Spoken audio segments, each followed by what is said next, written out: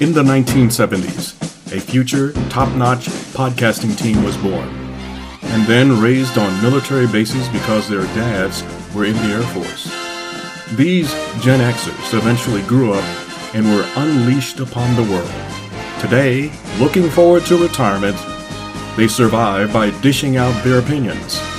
If you have questions that need answers and an open mind, if you can spare 60 minutes a week, and if you have internet access, maybe you can listen to Kenyatta and Jack Save the World.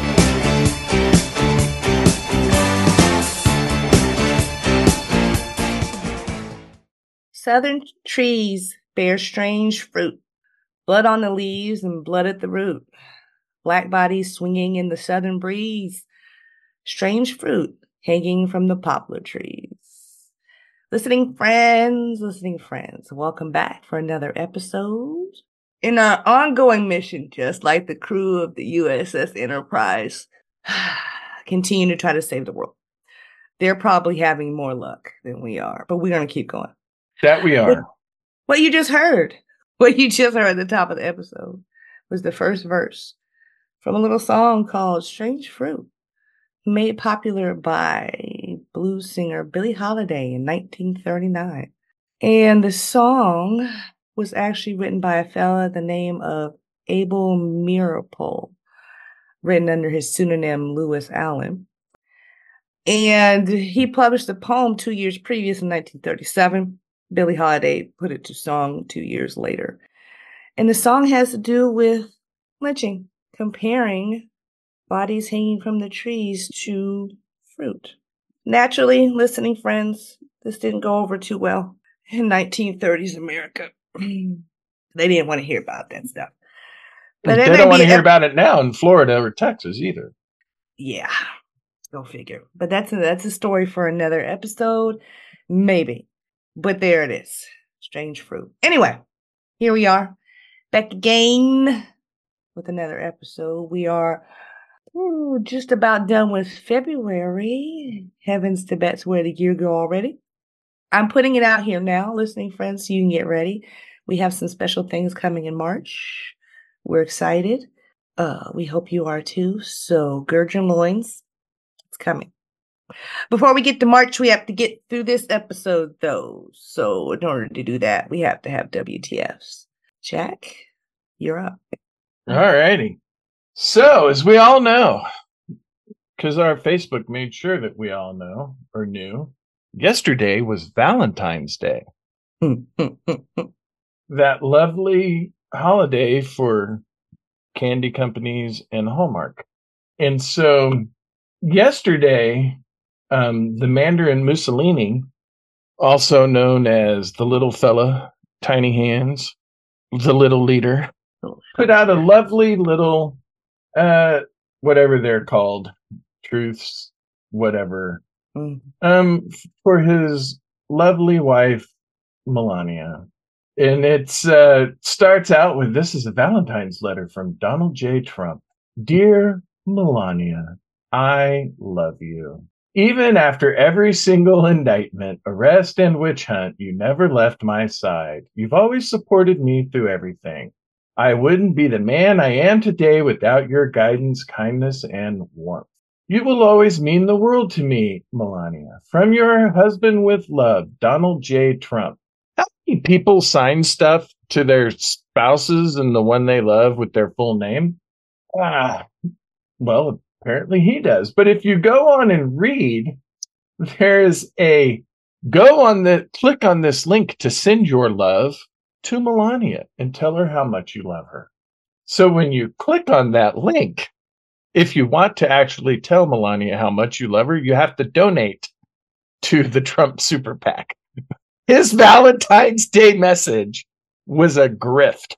Not surprising coming from him, but it was a grift. He just did it to get people to donate to his theoretically campaign, but come on, we all know that he's either going to be paying E. Jean Carroll with it, he doesn't pay his attorneys, so he won't be paying them. But then it will go to the state of New York for his big upcoming penalty that he's about to have. all of that junk. So yeah, the dude can't even tell his wife he loves her without it being a grift for everyone else. And the sad thing is, Magaverse probably ate that up. Ooh, I got to pay $10 to tell Melania I think she's great. Never mind that we really haven't seen hide nor hair of that woman in the last 3 years. Right? So make of that what you will. But yeah, I was just like, wow. But then I'm totally not surprised at all. So there you go. But it's still WTF to me. Like, damn, dude. All the indictments in the witch hunt. She's still calling it a witch hunt. Which trial? Which of the 91 indictments is a part of a witch hunt?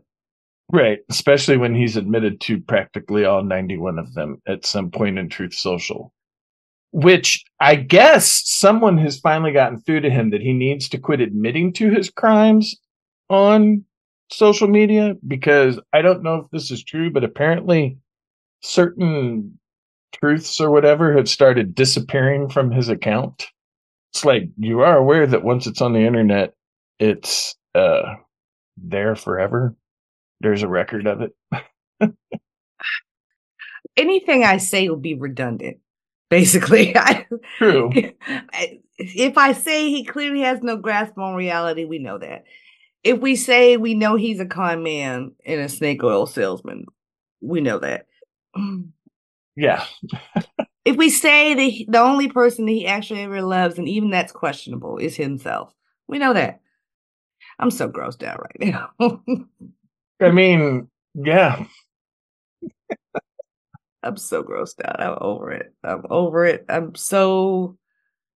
will be so glad when he is not a talking point ever again for anybody. But it won't happen. Now that he's here and has been here, he will never not be talked about. It is going to take this country a good 100 years to go through all of the crap that he has done to this country and still would like to do. So I'm over it. Yeah, thank goodness for March 25th. We're still debating that, aren't we? No, the judge announced it was the judge in that case, it was either yesterday or today that the trial is starting that day. He doesn't care what other trials are going on. It's starting that day. He's like, I'm not waiting around. Another one of these rare moments that I'm at a loss. I don't know what to do. I don't know what to do anymore. I don't know what to do. I don't know what to do. I can't hide in the sand because that would be disingenuous. But I'm sick of it. I'm sick of him being here. I'm sick of him always taking up the air for everything. I know. All his bad behavior just reverberates across endless people in endless amount of ways, and he doesn't care. Nope, because his world is him. There's no one else in it, and everyone is just a tool for him. So anyway, that's my WTF. Can't even tell his wife he loves her without making it a grift. Yeah, that's all I got, which is really not much of anything. I'm sorry. I'm at a loss. I'm at a loss because my WTF is also related. And I hate to talk about it, but it's conflicting me. So I'm going to talk about it. So I'm going to talk about Georgia DA Fannie Willis. And she's been called to talk about possible misconduct because she admitted to having a personal relationship with a lead prosecutor she assigned to the Donald J. Trump election fraud case. Now, cheating is never a good look. I'm just going to put that out there first. And it goes without saying, but I'm going to say it anyway. Cheating is not a good look. But what they're getting at, or what Trump's people are trying to get at, is questioning her integrity by saying that she misused government funds to pay for trips that her and her boo thing took. They haven't proved anything remotely like that. What she did was morally questionable, and that's something that she's going to have to answer for in her own time. But it has absolutely nothing to do with the fact that, just like we've established merely 2 minutes and 37 seconds ago, that Trump is a piece of shit. And he did these things. He did this shit. Yeah. So whatever it was she did affects nothing about what he did. But of course, the only reason that Trump's people got this information, and I'm sure palms were greased. And if I heard right, and I don't know if it's a rumor or not, they supposedly got information from this man's ex-wife. Yep. Or soon-to-be ex-wife. So palms were greased. I have no doubt. Or, as it is, unfortunately, when people breakups get ugly. It may have been just that. However it happened, this information came out that she had this relationship with this man. And by appointing him and giving him a job, quote unquote, the way she did. Fair. I mean, it's a fair concern. But again, it has absolutely nothing to do with whether or not Trump needs to be tried for this shit. Because he does. Right. But his people are only trying to delay it. They're not getting the case thrown out. They should know better than that. But then again, we're talking about lawyers who voluntarily agreed to work with Trump. So I'm not sure how sound their judgment is. But right. If nothing else, they're trying to get it delayed past November. Yeah. Part of their attack too is that they're trying to say that he is not qualified to be a special prosecutor for that, which of course, when you look at his record, he's more than qualified. And they're they're not forgetting, they're purposely leaving out that he was a special prosecutor in a different Georgia county before he was doing a case before he came over here. And the DA that hired him to do that was a white Republican. And they also don't have any issues with the white female special prosecutor she hired for the case and the white male prosecutor she hired for the case. Yeah, they only have an issue with the prosecutor that she slept with. So, and, should they probably have done it because it definitely looks bad when you're doing this? Probably not. Should have maybe thought that through, but it doesn't disqualify either of them from trying this case or the legitimacy of the case. Nope. But here's my thing. And I've seen it expressed in various places across not just the socials, but in articles surrounding the case, that as a Black woman, she was already up against extra scrutiny to begin with. From Trump himself, when he was foul enough to attempt to call her a racial slur, but even fouled that up.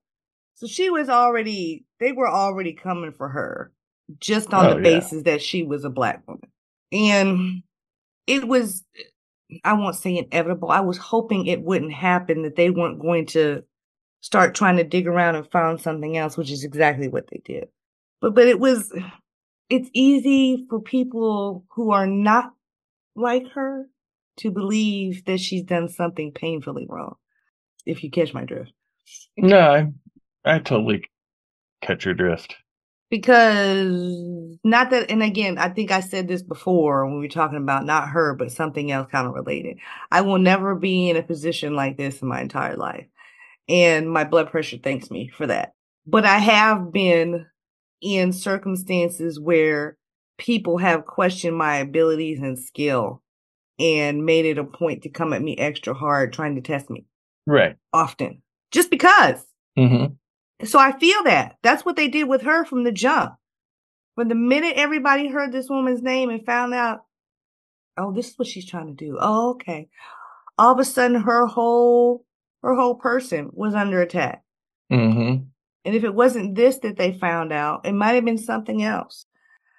So I feel some kind of way that knowing that extra scrutiny was going to be on her, that she did something like this anyway. Granted, when she did something like this, she probably didn't necessarily, I don't know whether or not she necessarily thought she was going to bring this case to, but considering the timeline, she had an idea that this was going to happen, and she still messed around with that guy. Yeah. Again, that's a morally gray area, and that has nothing to do with the law. She didn't break any laws.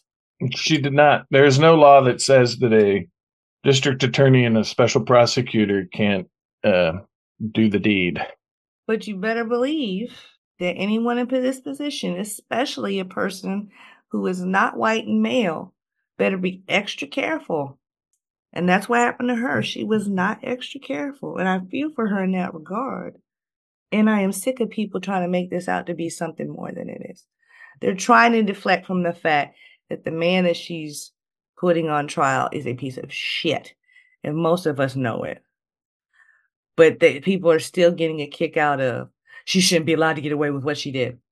We're talking about an actual consensual relationship that we had, unlike what Trump has already been accused and convicted of not doing. Of being found guilty.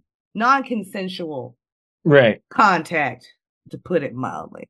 So the irony is not lost on this in any way whatsoever. And I bet you he's not even thinking of that, because of course that never happened according to him. So he's not even thinking of that. She was not his type at all, even though he confused her with his ex-wife. But not his type. But yes, I feel conflicted about it. And I would like this part of it to get put back on the back shelf where it belongs, because it has absolutely zip doodly squat all to do with his trial. Yep. And I'm tired. I'm tired that this part of it is an actual story. You know, I like to think that as I've gotten older, I've become more empathetic towards others, and my ability to try to view the world through someone else's lens and viewpoint is greater than it was when I was a younger, assholier, more man, but even then, there are just certain things that I can fundamentally understand, but at the same time, I can't know what a certain thing is. And it has to just be exhausting to always have people questioning, you and your abilities and what you're capable of and your knowledge, simply because you're a Black woman. Not just for you, but it's got to be exhausting just as a whole. Mm-hmm. It's almost like you wake up tired because the weight of every Black woman is on your shoulders when you wake up. I know that's an extreme, but I can't understand how exhausting or what that has to feel like, because I don't go through that. Because the inherent bias allows that guys that look like you are supposed to know things. Right. They don't give it a second thought as to whether or not you know what you're doing when it comes to any of a variety of countless things. Right. But being not white, your question, and being not a man, your question some more. Yeah, it's tiresome. But unfortunately, after a while, you get used to it. But that doesn't mean you don't notice. Right. And, just perspective-wise, I have a much easier time being able to put my, my perspective towards other men, because I'm also a man, right? So that's a little easier for me to do. And, there are just certain things that women in general deal with that I don't have to deal with. It never occurred to me, all of the steps that my wife takes walking to the car, going from, in the mall parking lot at 8:00 at night, because that's not something that I have to deal with. Right. Mm-hmm. And so women have all of these things that I don't have to deal with, but then add to it this whole other thing. Mm-hmm. And sometimes just walking, like me sometimes, even in this neighborhood where we've had very little trouble. The biggest trouble we had when there was some little obnoxious children that roamed the neighborhood late one night and got into unlocked cars. Even considering that, and the fact that the driveway is literally 15 steps from the front door, I get out of the car, I still look around at night. I make as few trips as possible back and forth to the car after the sun sets. Because you just never know. Because I have looked up some nights and seen people I did not recognize way down the block walking a dog. I'm like, I know the dog walkers in this neighborhood. He doesn't look familiar. You mean to tell me his dog only has to go to the bathroom at night? I don't know that dog. I don't know that dog. You know what I mean? Yeah. That's not something, like you said, it's not something you will worry about. You just get out of the car, lock the car, go in the house. Yeah. And The yeah, patriarchy has done a number. I it swear to God. racist patriarchy has done an even bigger number. Patriarchy in itself was bad enough, but when you tack on American racism. On an offshoot, vaguely related when I say the patriarchy. You know, I like to dabble in the socials and get my blood pressure up. So I've heard that. I was on Threads today, per usual, and someone put a post up. Like, she's supposedly a self-described businesswoman. I don't know what business that she's in, but she probably should not be in it any longer based on that one post. She says something to the effect of, I had a new person start today, and we found out she didn't work all day long. And when I asked her what the problem was or why she didn't do any work, she said, because I'm on my period. And so I fired her. That was the gist of this woman's post. Talking about another woman. And then naturally, she got dragged. And rightfully so. Because a lot of people had the same question I had after I read this 3 times and tried to figure out what this woman's point was for saying this. If you want to tell a story about someone not wanting to work, just tell the story about someone not wanting to work and that you fired them. Why did you have to bring up that the girl allegedly said her problem was that she was on her period and she wasn't feeling that well that day? Why bring that up? Right. And then goes on in another post because she starts explaining herself. Once you start explaining yourself, you pretty much just made your initial statement a lot of BS when you start backtracking and explaining. She says, well, I've had problems with my periods for years, but I've gotten it all straightened out thanks to my great nutritionalists. So she manages to put a plug in for somebody else while she's supposedly explaining that if I was able to work through the worst of my female troubles, this girl should have been able to too. What? Yeah. And there's this thing going around, I don't know if this is just a social media thing, about women, certain women not being what they call girls. They claim to be feminists. They claim to be empowering, but they don't know how to support other women. And this was an example of a woman that did not know how to support other women. And people just kept coming for her, like, what? Why would you even bring that up? Why you sound like you're bragging about firing this girl on her first day? Yeah. So the patriarchy has done a number because that's where that comes from. Yeah. Yeah. Somewhere in there, she's one of those women that have inadvertently absorbed more than a little bit of self-hatred because this is something that happens naturally that we can't help. And you're trying to shame this girl for it? Yeah. I know that was only tangentially related, but I had to get that out. So Yeah. No. Anyway, moving on. moving on. From one bit of oppression to another. Here come the rainbows and unicorns. We do like us some rainbows over here. Oh boy. And Anywho. unicorns. And unicorns. Try to keep that as a picture in your mind, listening friends, because our topic today, while it is a bit of history, it is an unsavory bit of history. And this is the example, not a prime example, the example of why slavery's effects reverberate even to this day. Picture it. United States of America, April 1865. Abraham Lincoln was like, Emancipation Proclamation, boom. At that point in time, the Civil War was drawing to a close, and he says, hey, how about we give limited suffrage, or the right to vote, to Black folks in the South? People lost their minds. Unfortunately, though, within a matter of days, he was assassinated. The fella that took over, you may know him, Andrew Johnson. He was the president at the time they started what was called Reconstruction, which is basically supposedly the rebuilding and reunification of the Union after the Civil War. Right.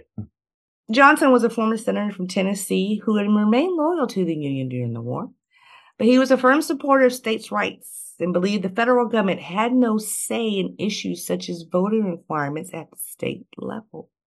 Therefore, as you may already guess, his idea about that conflicted with Lincoln's. Go figure.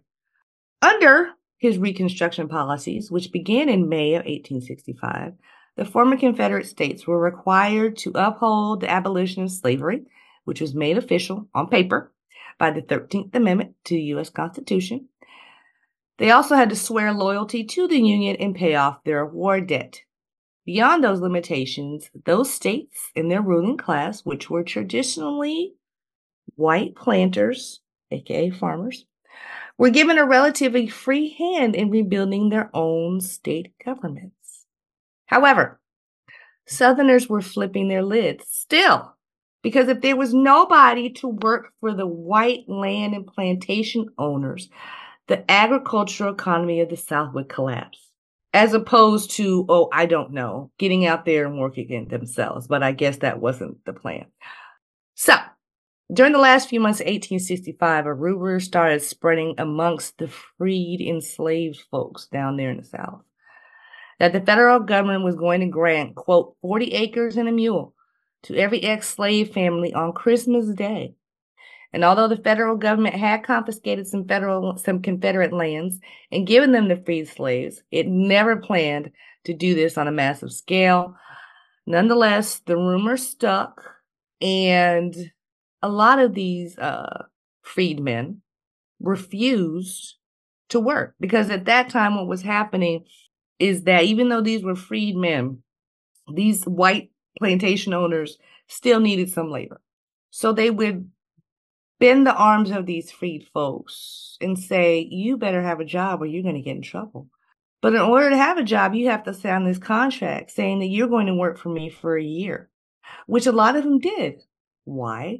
They needed to eat. They needed the money. What were they going to do? Unfortunately, that was oftentimes the only game in town, so to speak, as far as employment was concerned. So they did it. So because Black folks were listening to this rumor about the 40 acres and a mule, they refused to sign these work contracts with these landowners for the upcoming year, 1866. And at the same time, these same white landowners passed their own rumor around that Black people would rise in rebellion when the free land failed to appear on Christmas Day. Listening friends, we already know what fear-mongering does. It has worked every single time to its intended effect, and this time was no different. So all these worries and prejudices and biases and fears, mostly on the part of white folks, that the economy was going to collapse, that Black people were going to rise up in rebellion. They wouldn't have had anything to worry about, oh, I don't know, if they hadn't enslaved people, but that's just my guess. All of that helped to produce what was called Black Codes. Basically, it was a set of laws pretty much isolated to the southern states that restricted what Blacks could do. And they were special laws that applied only to Black folk. The first Black Code was enacted by the great state of Mississippi. South Carolina followed with a code only slightly less harsh, but more comprehensive in regulating the lives of people of color. And the Mississippi's law required Black people to have written evidence of employment for the coming year, each January. And as I mentioned earlier, if they broke the contract or left, they would be forced to forfeit all wages and were subject to arrest. In South Carolina, a law prohibited Black people from holding any occupation other than farmer or servant unless they paid an annual tax of anywhere between $10 to $100. That was no small piece of change in 1866. Not at all. And what this particular law did, one, because, again, jobs for Blacks, or free Blacks especially, were limited in that area. So what extra money did they have to pay any kind of annual tax? So they were pretty much forcing people to work for the white slave owners. And they were insistent on still trying to utilize Black people for maybe not free labor, but next to nothing if they could. They weren't going to let it go. Well, yeah, because it's not like prior to 1866, Black people were getting, what's that word I'm looking for? Paid. Correct. So they saw no reason to start now. Right. Well, damn, what? It's crazy talk. It's like, you want to check? What? So between 1865 and 1866, almost all the southern states would enact their own Black codes. the whole idea that their economy would collapse was hyperbole. I'm going to say that right now. Because all they had to do was give those jobs to people that wanted to willingly and freely work those jobs. But then that meant they would have to pay those people a fair wage, and they weren't going to do it. The cognitive dissonance is just, every time I read about it, it blows my lid back. Every time. You would think I would be headless by now. Anyway, during the summer and fall of 1865, most of the old Confederate states held their constitutional conventions, and President Johnson's Reconstruction Plan permitted only white persons to vote for convention delegates or to participate in the framing of the new state governments. Not surprisingly, none of the state conventions considered extending the right to vote to the freedmen. South Carolina's provisional governor declared at his state constitutional convention that, quote, this is a white man's government. Now, as restricted as these black codes sound, and they were, interestingly enough, they did grant certain and very limited freedoms to freed black folk, including the right to buy and own property, marry, make contracts, and testify in court, but only in cases involving other black people. The black codes was intended primarily to restrict where and how they could work. Again, pretty much limiting their choices so as to make them work for the white landowners. Like I said, the black codes did allow for marriage, and marriage at that point between black folks was legally recognized, as were the children of these marriages. However, surprisingly enough, interracial marriage was still illegal. An editorial in the Macon, Georgia Daily Telegraph newspaper reflected the widely held opinion of the white South at this time. Quote, there is such a radical difference in the mental and moral nature of the white and black race that it would be impossible to secure order in a mixed community by the same law. That's real cute. Anyway, not only did the black codes include particular restrictions limiting where black, they also had something called anti-enticement measures that were designed to punish anyone who offered higher wages to a black laborer already under contract. Does that sound familiar? That? Like, you can go ahead and treat them fairly if you want to. Black folks who broke labor contracts were subject to arrest, beating, and forced labor, and apprenticeship laws forced many minors, who unfortunately were either orphans or those children whose parents were deemed unable to support them by a judge. And I imagine that was more than a little biased. The law would allow those children to be forced into unpaid labor for white planters. Remember, the 13th Amendment outlawed slavery, except if you are arrested. Keep that in mind. Keep it in mind. These laws were probably gleefully enforced by, surprisingly enough, all white police and state militia forces, often made up of Confederate veterans of the Civil War. And I'm going to go ahead and say that they were probably more than a little bitter. Yeah, whatever that word is in the English language, I don't know what it is, but they were that. And that's probably putting it mildly, really. But I digress. The Reconstruction Act of 1867 required the Southern states to ratify the 14th Amendment, which granted equal protection of the Constitution to former enslaved people and allowed everybody, male, the right to vote. So, even though the black codes were pretty doggone popular in the South, the North was like, naturally. And because they were upset, the noise that the Northerners were making started to undermine support for President Johnson and the Republican Party.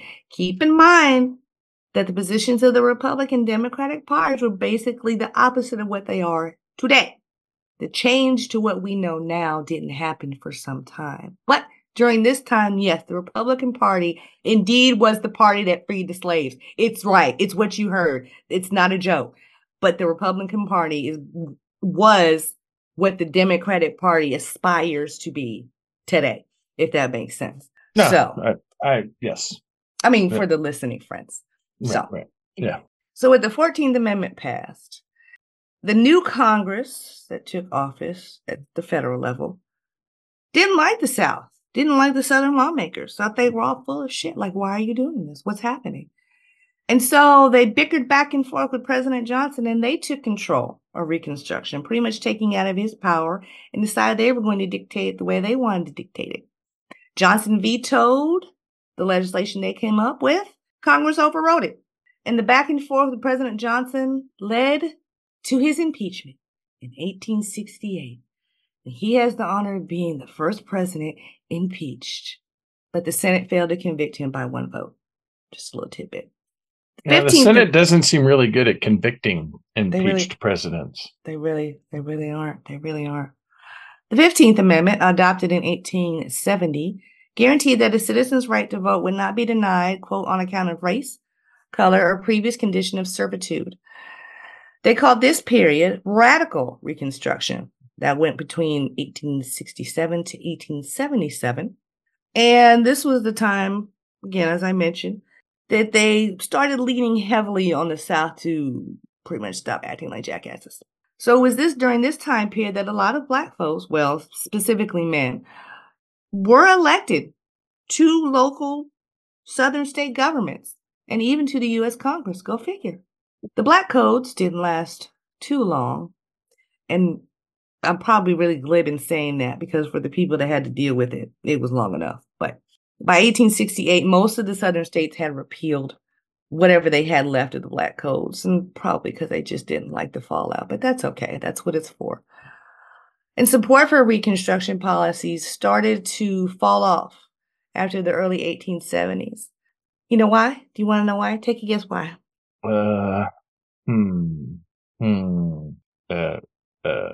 Racism? Bingo. Also, this is the time period that we started to see the formation of white supremacist organizations, such as the Ku Klux Klan. Go figure. And we already know about them, and I don't know. We don't need to waste any more time. Anyway, so by 1877, Reconstruction was pretty much dead. And like all fads, the outrage that the Northerners had was pretty much gone. A lot of things helped kill Reconstruction: economic troubles, more conservative consensus, and a general feeling overall that Reconstruction had failed. Not to mention the resurgence of the Democratic Party. And again, the Democratic Party is nothing like what it is today. And surprisingly enough, a growing respectability or acceptance of racist attitudes. Right. One question, and I don't know if this was anywhere that you would have seen. This also is sort of at the same time that America's push west was happening. Did that also have some sort of reason on why the North kind of didn't care about, the thinking about the South or caring about it sort of lessened as the push west was occurring? I didn't see it specifically in anything I researched, but it makes sense. It makes sense that it would. They'd stop being worried about, human rights and be more concerned about the almighty dollar. Why not? It is America, after all. Because it was, it's West, the railroad, it's golden in their hills, et cetera, et cetera. So that makes sense that it would. It really does. It wouldn't probably a part of it. Probably a part of it. So by early in the 1900s, roughly 1910, all Southern states had managed to exclude Black folks from voting. So all that push during the radical Reconstruction phase pretty much was gone. The South once again managed to tell Blacks, no, you're not going to have any part of the government that we want to build down here. Go figure. But they had already started forming or revamping the Black codes and putting them back into use under another name. Jim Crow laws. What is Jim Crow, you ask? It's a good question. There was a white entertainer by the name of Thomas Dartmouth Rice, who, throughout the 1830s and 40s, performed a popular song and dance act supposedly modeled after a slave. And he named the character Jim Crow. Rice went around in blackface, acted like a buffoon, and spoke with an exaggerated and stereotypical imitation of what he thought Black folks sounded like. He also sang quote, Negro ditties such as Jump and Jim Crow. I'm sure that was a fine time at the theater. Although it's not clear how that particular character became associated with the laws, but it stuck. And the fact that it was referring to a stereotypical and negative depiction of a Black person, it doesn't take much to make the leap, honestly. And people actually started using that phrase as a derogatory term towards Black people, amongst all the other ones. Go figure. But that's where the name Jim Crow came from. And that's actually something I had never looked into specifically, is why it was called that. So in my research, that's what I found out. That's not surprising in any way. Not at all. No. But very interesting. I didn't know that either. So, yeah, very interesting. Mm-hmm. So backing up a little bit, towards the end of the 1880s or the 1800s, even though this time period still saw the Black codes in effect from most places, but not necessarily in the big cities. And so Black folks started moving from the rural parts of the South into the bigger cities. And then all of a sudden, they started getting jobs, and the white people got worried. So naturally, they had to stop that from happening. So here comes the Jim Crow laws. And again, those things pretty much were cemented by the early 1900s, the Jim Crow laws. They were similar to the Black codes, but worse. Can you imagine? Well, they had time to think about it at that point. They did. They were much more efficient in racism. They went way beyond just limiting where and how Black folks could work. They limited where they could go, what they could visit, what doors they could enter a business, if they could enter that business at all. Everything was segregated. The theaters, white people would sit at the bottom. Black people were segregated to the balconies. Segregated waiting rooms in doctors' offices, if they were even allowed there, and bus and train stations. Separate water fountains, separate restrooms, separate building entrances, separate elevators, cemeteries, and even amusement park cashier windows. Imagine me trying to go to Six Flags, and I got to go to the other. Right, and you know that so bullshit. That even that ticket booth was shittier than the white ticket booth. Like, you see the picture that I try to put up on a regular basis during Black History Month. It's the picture of the Black guy drinking from the whites only fountain. Yeah. He's actually a photographer. I can't think of his name off the top of my head, but he did a lot of work during the 50s and 60s. I love that picture.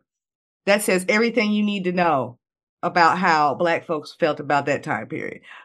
Fuck your laws. Anyway, and as we touched on a couple of weeks ago, these same laws also restricted where Black people could live. Part of Jim Crow was that thing that we talked about a few weeks ago, redlining. Go figure. Isn't it amazing how everything just comes together? Everything is relatable. I know. Sometimes when you're like, as I've gone on this journey, but you've been my guide on a lot of it, finding out all of this stuff, and it's just like, it almost sounds conspiratorial to be like, oh no, that was racism. That stemmed from racism. Nope, that's connected. But you know why it's connected? Racism. And it almost sounds conspiratorial, but when you look into everything and you go and study, you're like, it isn't a conspiracy. It was the actual history and facts and things that happened and why it occurred. As I like to say, not everything is racist, but a lot of things are. The most unlikely things have some basis in denying somebody their rights. Yeah.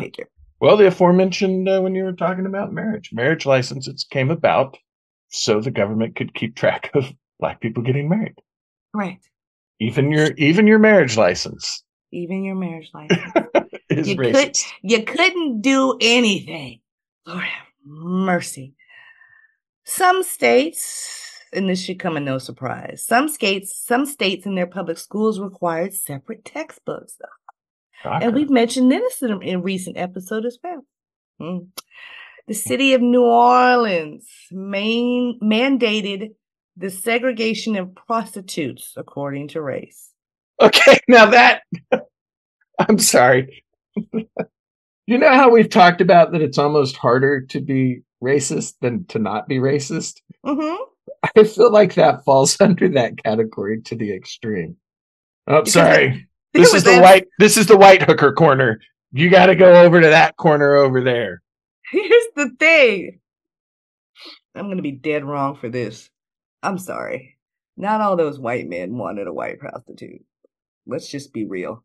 Well, yeah, no, I'm not saying no, that's I'm clearly the not case. saying that you're going there. I'm just saying. Right. No, based on all of the people alive today who, when DNA is done, it turns out, oh, hey, my great great great great great grandfather was a white slave owner. Or Clearly, my great great great great grandmother was black. Either or. right. Yeah. So that's what I'm saying. So that's not the shocking part. It's just like, yeah, no, this corner's for us white whores.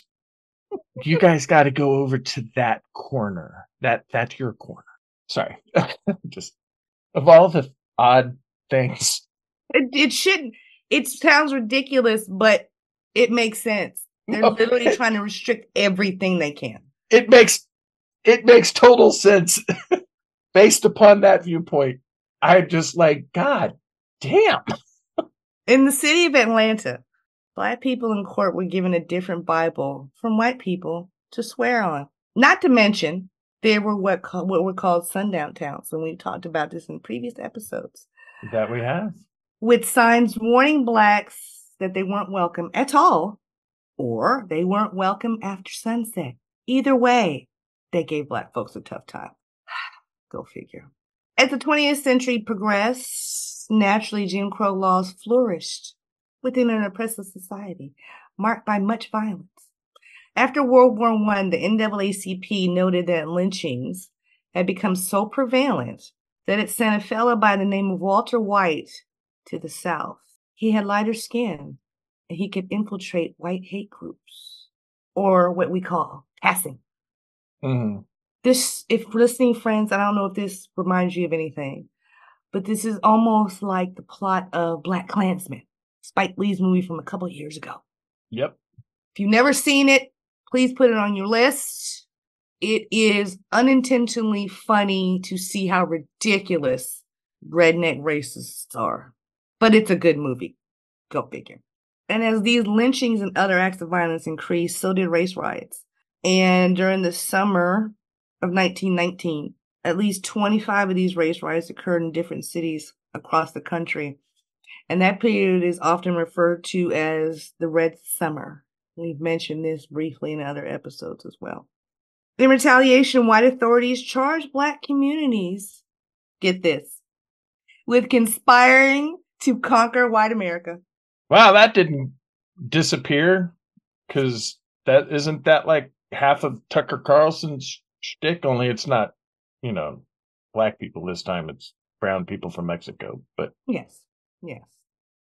All of us melanated folks, we're in it together. That's correct. Clearly, you guys have this vast conspiracy going on that you're just slow playing it. Another 5, 6, 700 years, your plan is totally going to be complete. Yeah, our agenda is moving right along in tandem with the LGBTQ plus agenda.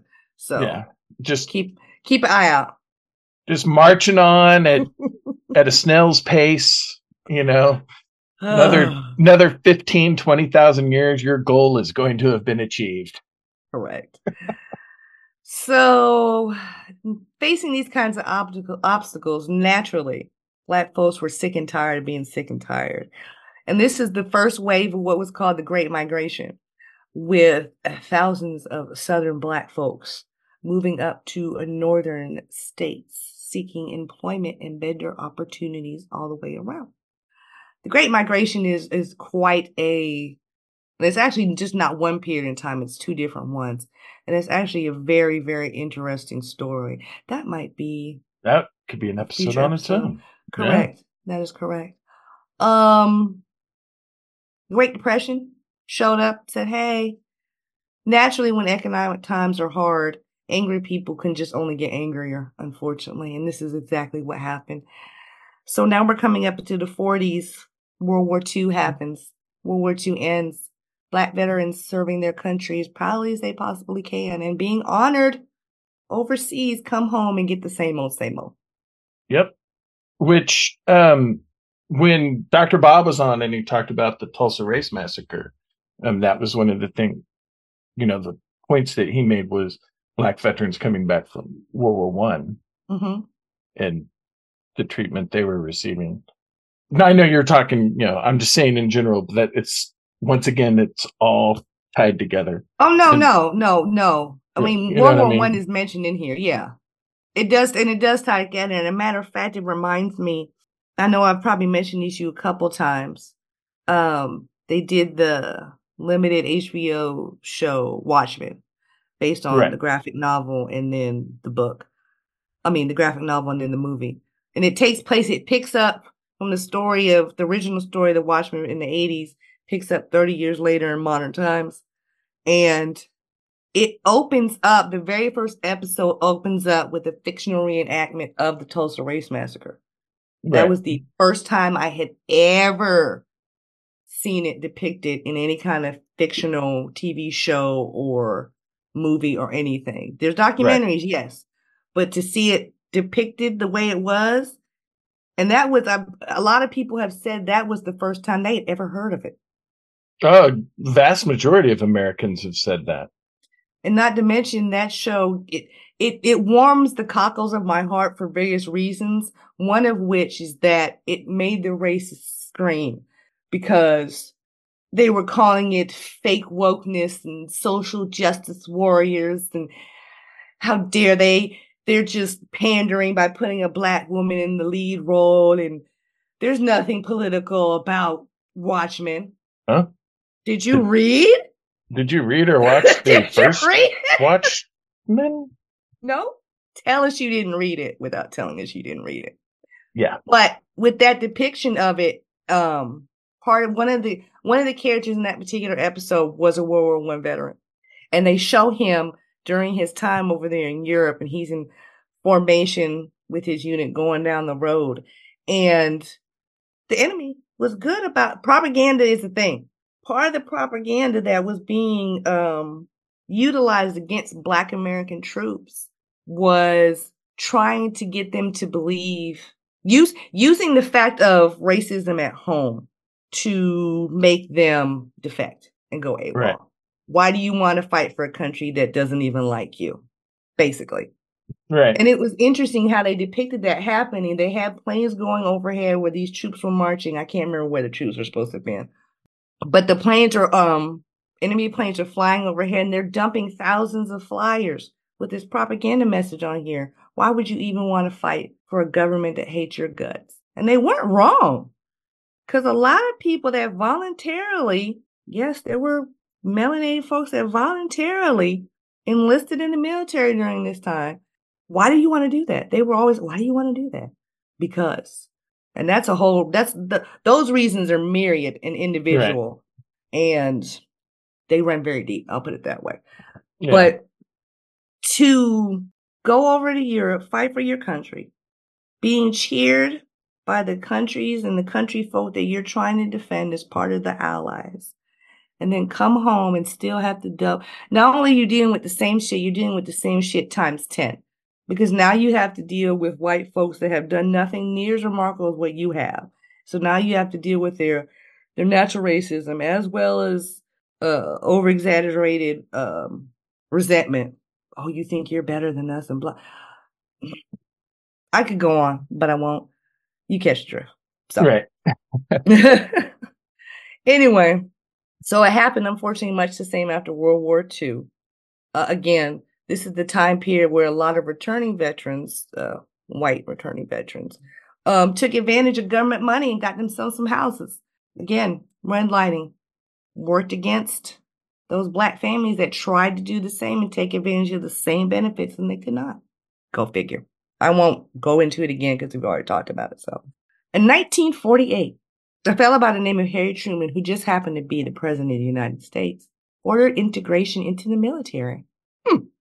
1954, Supreme Court heard the case of Brown v. Board of Education, and they ruled that educational segregation was unconstitutional, bringing an end to the era of separate but equal. And we've talked about that in our episode about the Little Rock Nine. 1964, a fellow by the name of Lyndon B. Johnson, who was the president then, signed a little document called the Civil Rights Act, which on paper ended the segregation that had been institutionalized by Jim Crow laws.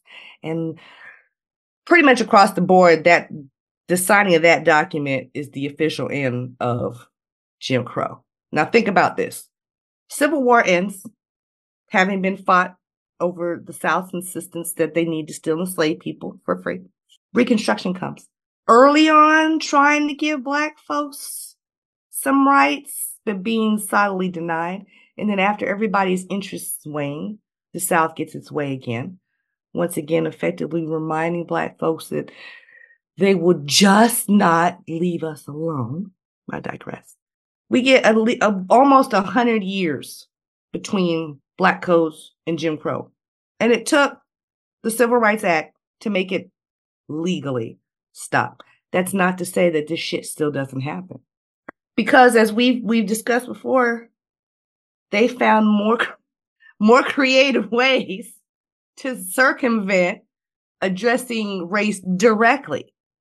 And they'll go around and say, well, it's because of this that you can't have this, or it's because of this. Or it has nothing to do with the fact that you're Black. When you've had time to think about it. Yes.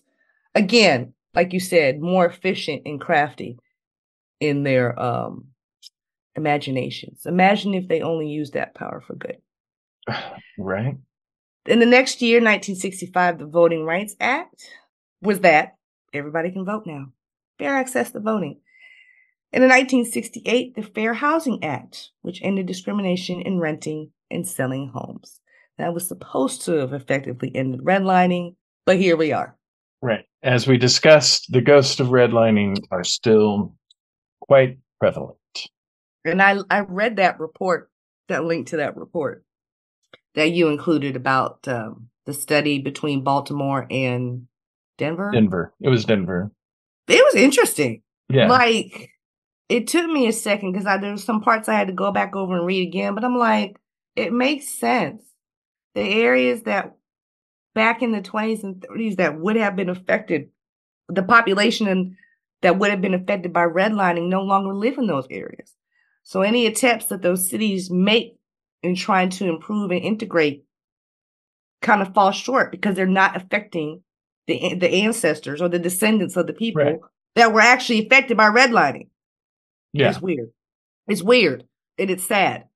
It's sad that even in attempts to rectify the sins of the past, it's a hit or miss kind of thing a lot of the times. Yep. And that's affected what people call generational wealth.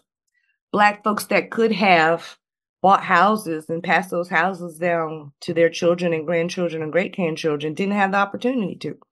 Yep. Go figure. But there it is, listening friends. All the ways that white people just want to make it difficult for all of us. And not all white people. No, that goes without except for me. Oh, yes, you're the only one. Yes. Everyone else. No. But the thing of it is, and I think Dr. Bob, this is one thing I remember even now from his talk with you, is that racism obviously affects Black folks and other people of color, obviously. But it also negatively affects white people too. Yeah. Because the people that sign on and believe in those kinds of things and profess that kind of hate, they miss out the experience of getting to know other people and other things and widening their perspective and their worlds. Yep. They miss out. They deprive themselves of those opportunities and they don't care because they want to hold on to the hate and the discrimination. Yeah. Simple, easy sort of thing that, ties into that. Cities used to have, municipal pools and parks. Mm-hmm. Mm-hmm. And even though it is said that they were closed because of insurance and maintenance and upkeep, it's kind of funny that they didn't start closing them until after, you had to integrate pools, right? Mm-hmm. So now a citizen of a certain city can't go and pay, $1 to go swimming because the pool doesn't exist because racists shut the pools down because they didn't want their white kids swimming with black kids. Or you can shut the public schools down for an entire school year because you don't send the white kids to school with the black kids. You can do that too. Exactly. Exactly. And, as we've said on this show, it's almost harder to be racist. Because you have to actively look for ways to shun people. Yeah. And apparently the Republican Party's been doing it since about 1968. New and exciting ways to do it. Yes. And they were just they too were slow rolling their plan, but they were slow rolling their plan much faster than your plan to take over America. I'm a little ashamed of that, really. But persistence pays. Not in dating, but in politics. Yes, persistence pays. Yeah. There's in Pink Floyd's The Wall, the main character, Pink, has what can only be called an emotional break. And so there's this part of it, because it's a rock opera thing, right? So there's this part of it where he's kind of having this fever dream where the main character, Pink, basically becomes a fascist, right? In this weird fever dream of all this crap that's going on in his head. And so there's a song from the viewpoint of fascist character. And it amazes me as I'm listening to it, and I'm like, holy shit, those are the talking points of the modern Republican Party. I'm just like, that was a work of fiction in that part. You guys weren't supposed to take that seriously as a course of action. Because you do know that the Republican politicians of today were the frat boys of yesterday, hopped up on acid, listening to Pink Floyd. Apparently some of them, because they didn't catch the message, apparently. But yeah. No, they heard what they wanted to hear. They heard enough. Well, yeah. And it's just like, I don't know where I heard it, but somebody played a speech of David Duke when he was running for president. And it's like, this is the platform of the Republican Party today. Anyway. Yeah. I read somewhere, I think they were talking about like affirmative action or something like that.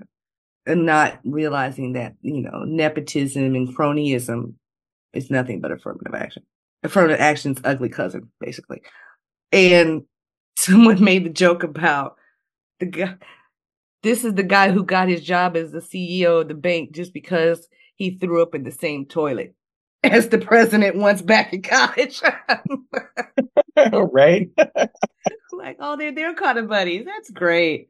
But it's probably true. Probably true. Yeah, those white fraternities are good for that kind of networking. Yeah. The point in that part of that particular rock opera is a warning. It's not an aspiration, an aspirational goal. It's a warning. Because you see how they deliberately misinterpret stuff now. So there's absolutely no doubt that they heard exactly what they wanted to hear. And then they were like, let's see how we can make this work for us. Yeah. I'm going to put a pin in it. We ought to talk about how the Republican Democratic parties changed up. Yeah. That's always an interesting story. Because people just trot out the part about the Republicans were the party that freed the slaves, and they leave it at that. Right. That's how they try to make people believe that Republicans care about colored folk. Right. And and there's also a bigger part of that story too, in the big switch, as they call it, occurred. A lot of people think that it happened with Nixon, which it did, but that was actually 2.0, because it really started under Roosevelt with the New Deal. Sure did. And that part is often forgotten. Yeah, that might be a future episode. listening friends, we might have a governmental May. Who knows? Who knows? We do what we want around here because we're here to save the world and we do it by any means necessary. That's right. But on that note, our time with y'all has come to an end. It has. It definitely has. And with that, if you would like to support us, you can go to buymeacoffee.com/hyperfocuspods. And we would love your support. Indeed. So, with that, listening friends, we will talk to you later. Bye. Bye. Bye. And now, folks, it's time to say goodnight. We sincerely appreciate your patronage and hope we've succeeded in bringing you an enjoyable evening of entertainment. Please drive home carefully and come back again soon. Good night.